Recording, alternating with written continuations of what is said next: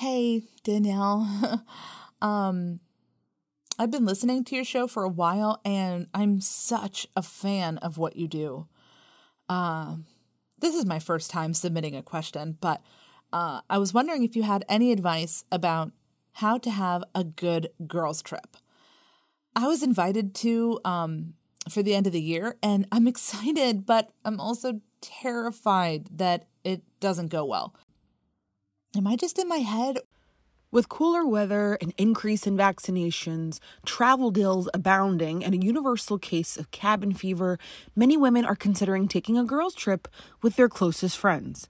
And so, whether there are two of you taking a staycation at a local Airbnb or a gaggle of 8 women who are flying cross-country, there are a few things you'll want to keep in mind so that the trip works to bring you closer together and doesn't become a source of tension. So in this week's episode, I'm going to give you 1, 2 benefits of taking a girls' trip. 2, 4 things to plan to help everyone keep their sanity. And 3, the one thing you have to do if this trip ends up going sideways. So if you're considering taking a little trip of your own, then stay tuned, because we're going to discuss how to have a getaway without the drama. If you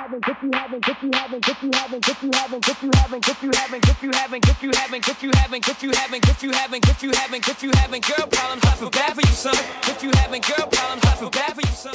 This is Friend Forward, the podcast. And if you're having girl problems, we got you. I'm Danielle Bayard Jackson, a certified friendship coach, and I am here to help you through it. So at this point, you may have noticed that it's become a staple of every Real Housewives episode.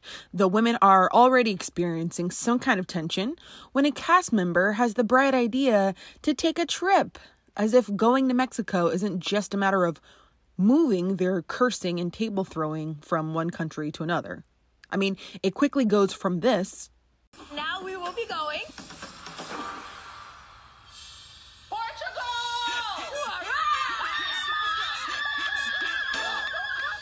to this. And I threw up. She's paranoid. The night before I came. Because I don't want to be a part of this. Go to sleep! Go to sleep! You're crazy! Go to sleep! No, don't be mean to her. She has a problem. You're insane! Now, while many could argue that some of those ladies aren't really friends to begin with, and so therefore drama is inevitable, there are a few cardinal trip rules that they break that even the most well-intentioned group of friends can commit. So let's talk about it. Okay. First, I want to start by saying that girls' trips can actually be super therapeutic. If you've been on a successful girls' trip, then you know this to be true. There are 2 benefits of getting away together. The first is this. I've referred to the study before, but I want to place it in this particular context. There is a very popular study that was conducted by researchers at the University of Kansas, and they attempted to quantify how many hours it takes to make a friend, right? And they found that it takes 50 hours to feel like, oh yeah, I'm familiar with her, we're associates. It takes about 90 hours to feel like, oh my gosh, yes, that is my friend. We are friends. And 200 hours or so to feel like that is my best friend. So for those of us who are still in a place where we're trying to learn more about our friend or to spend time with her or to deepen the friendship we already have, it helps to have some kind of extended period of time together because it almost expedites the process of getting closer because we're clocking those hours in a very quick way. That's why sometimes we come away from a trip feeling like we really got to know somebody, either for better or worse. I mean, have you taken a road trip with a romantic partner? That will reveal some things, let me tell you. But it's because that condensed amount of time that you're spending together kind of fast tracks your process toward getting closer, ideally, okay? So girls' trips can function in this way. Another benefit is it creates a shared experience. And research tells us that a lot of strong friendships are rooted in that. You do things together. You have experiences together, and therefore you feel a little more bonded. So at the heart of it, girls' trips are a really powerful tool in helping us create connection and depth in our relationships. Now, in order to make the trip itself a success, there are 4 things you want to kind of keep in mind to make sure things go smoothly and to help manage everyone's expectations. The first is this. 1, you need to account for payment arrangements. I know that sounds very unsexy, and if you're friends with somebody, it feels like it's killing the vibe to have to bring this up, but, let me just give you some examples. Uber and Lyft, that's something you're going to have to figure out before you go. Who's covering that? How are we going to arrange for all these back and forth we're taking from the excursion to the hotel to the airport? At the time of this recording, the rates for those kind of rideshare services has increased by 50%. And that increase was supposed to be temporary during the height of the pandemic to cover costs, to cover the fact that they didn't have anybody riding and they didn't have anybody driving. But once the company saw that people were willing to pay, those hikes that you're seeing have remained, at least according to a recent Wall Street Journal article, and people are beginning to shift back to taxis. So it looks like that ride price inflation is here to stay. That's something to consider. If rides are like astronomically more than they used to be, how are you all covering that? Is everybody aware of that? Is everybody okay with that? And how will you kind of figure that out? How are you going to manage the cost of each car pickup? One person covers everything and then you all just reimburse them at the end? Are you alternating trips? I mean, while it sounds small, these misunderstandings have the potential to brew little tensions if one person feels like they're doing the heavy lifting while others feel like it's not a big deal, which therefore minimizes their feelings.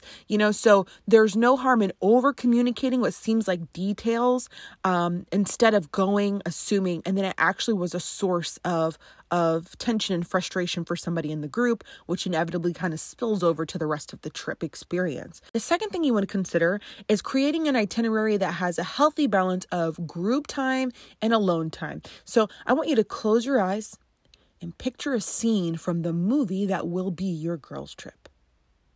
You're likely picturing all of you sitting poolside together or doing some kind of group sightseeing together as you walk down the street. Whatever it is, you're picturing y'all doing it together, which is great. I bet when you close your eyes and picture that trip, you're not looking at a scene of you by yourself, but maybe you should.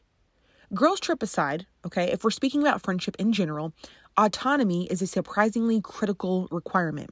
A research study from 2019 found that relatedness is important in friendship, but the relationship is even more fulfilling when there's autonomy, proving that it's important to maintain a sense of self if you want to maintain a healthy friendship.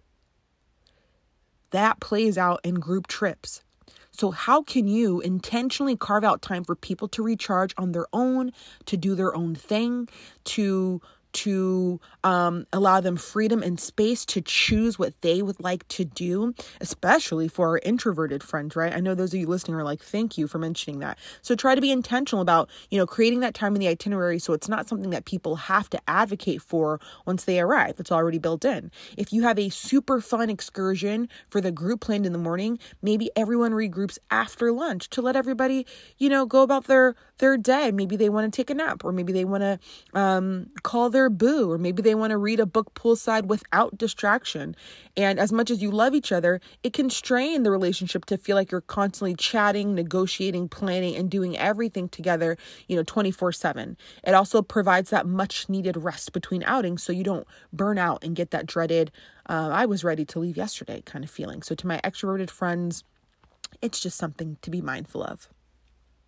The third thing you want to keep in mind is how you can give everyone a voice in the planning. So I know sometimes there are those default planners, especially, shout out to our type A friends who are like, I've got it, say no more. I'll get this planned. You just show up. That's great. It definitely relieves having to do a lot of the mental labor of figuring things out. And it's easy to assume that everyone will want to do the same things, especially if you've been friends for a while. So you're familiar with everyone's styles, preferences, and respective definitions of a good time. But it's helpful to take just a few seconds to individually ask each person at the bare minimum, what's one thing that would make this trip good for them? Just knowing that there's a desire from the host to create an experience that everyone enjoys can make people feel appreciated, can make them feel seen. And those two things are important in any friendship. And then finally, I need you to consider the group chemistry. Now let's keep it real. If you have two ladies in the group who couldn't get along for a 2-hour brunch, what makes you think a weekend in Miami is going to be any different? Okay. Group chemistry matters. So think through these 3 things. 1, the history of the women going. Are they going to be okay in the same space for an extended time? Is there a level of comfort among them? The second thing is consider for the group chemistry, the personalities of the women attending. Do you have one woman who's super reserved among a bunch of I'll try anything once, let's get this party started type of ladies? Not saying it will be an inevitably unsuccessful arrangement if they are different in those ways, but it does have to be taken into account when planning the itinerary, because you want to consider people's comfort level, their motivations, and their expectations. And then finally, consider their personalities with respect to the experience itself. What kind of trip is it? And would this person be appreciative of that kind of trip? Just a few things to consider if you really want to manage everybody's expectations for a good time. Now, if things go sideways, which sometimes they do, and that can just mean that there's a misunderstanding that kind of trickles over, during the duration of the trip, or when you get back home, things are awkward because somebody said something, or you felt, somebody kind of bulldozed your opinions while you were there, whatever it is. If things go left, I need you to do really 2 things. It's a 2-part thing. I need you to bring it up, and then I need you to keep it moving. So what happens all too often, you often hear me say that way too many female friendships end prematurely because we're avoiding a certain conversation, or because we created an entire story in our head that no one gave to us. It was completely self-generated. You can say, hey, okay, last night I wasn't cool with XYZ that happened. So can we just make sure that doesn't happen tonight? In the moment, you have to call out the things that make you uncomfortable, or that you feel like are crossing boundaries or pushing you too far. You have to announce them to your friends. We cannot do that thing where we assume that because we're friends, we shouldn't have to say it. You have to communicate your needs, boundaries, and expectations. That's not something that's going to go away just because you're friends, right? Communication is important.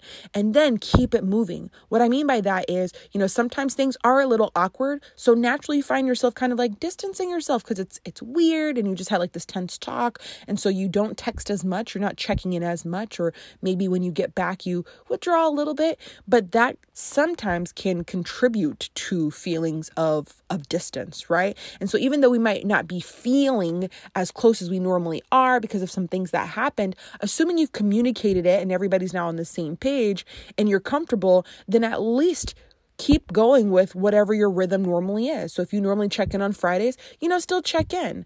That way you're showing like, hey, we had a conflict. Conflict is normal. We worked it out, and let's keep it moving. So you can salvage your friendship, because we should be fighting for them, right?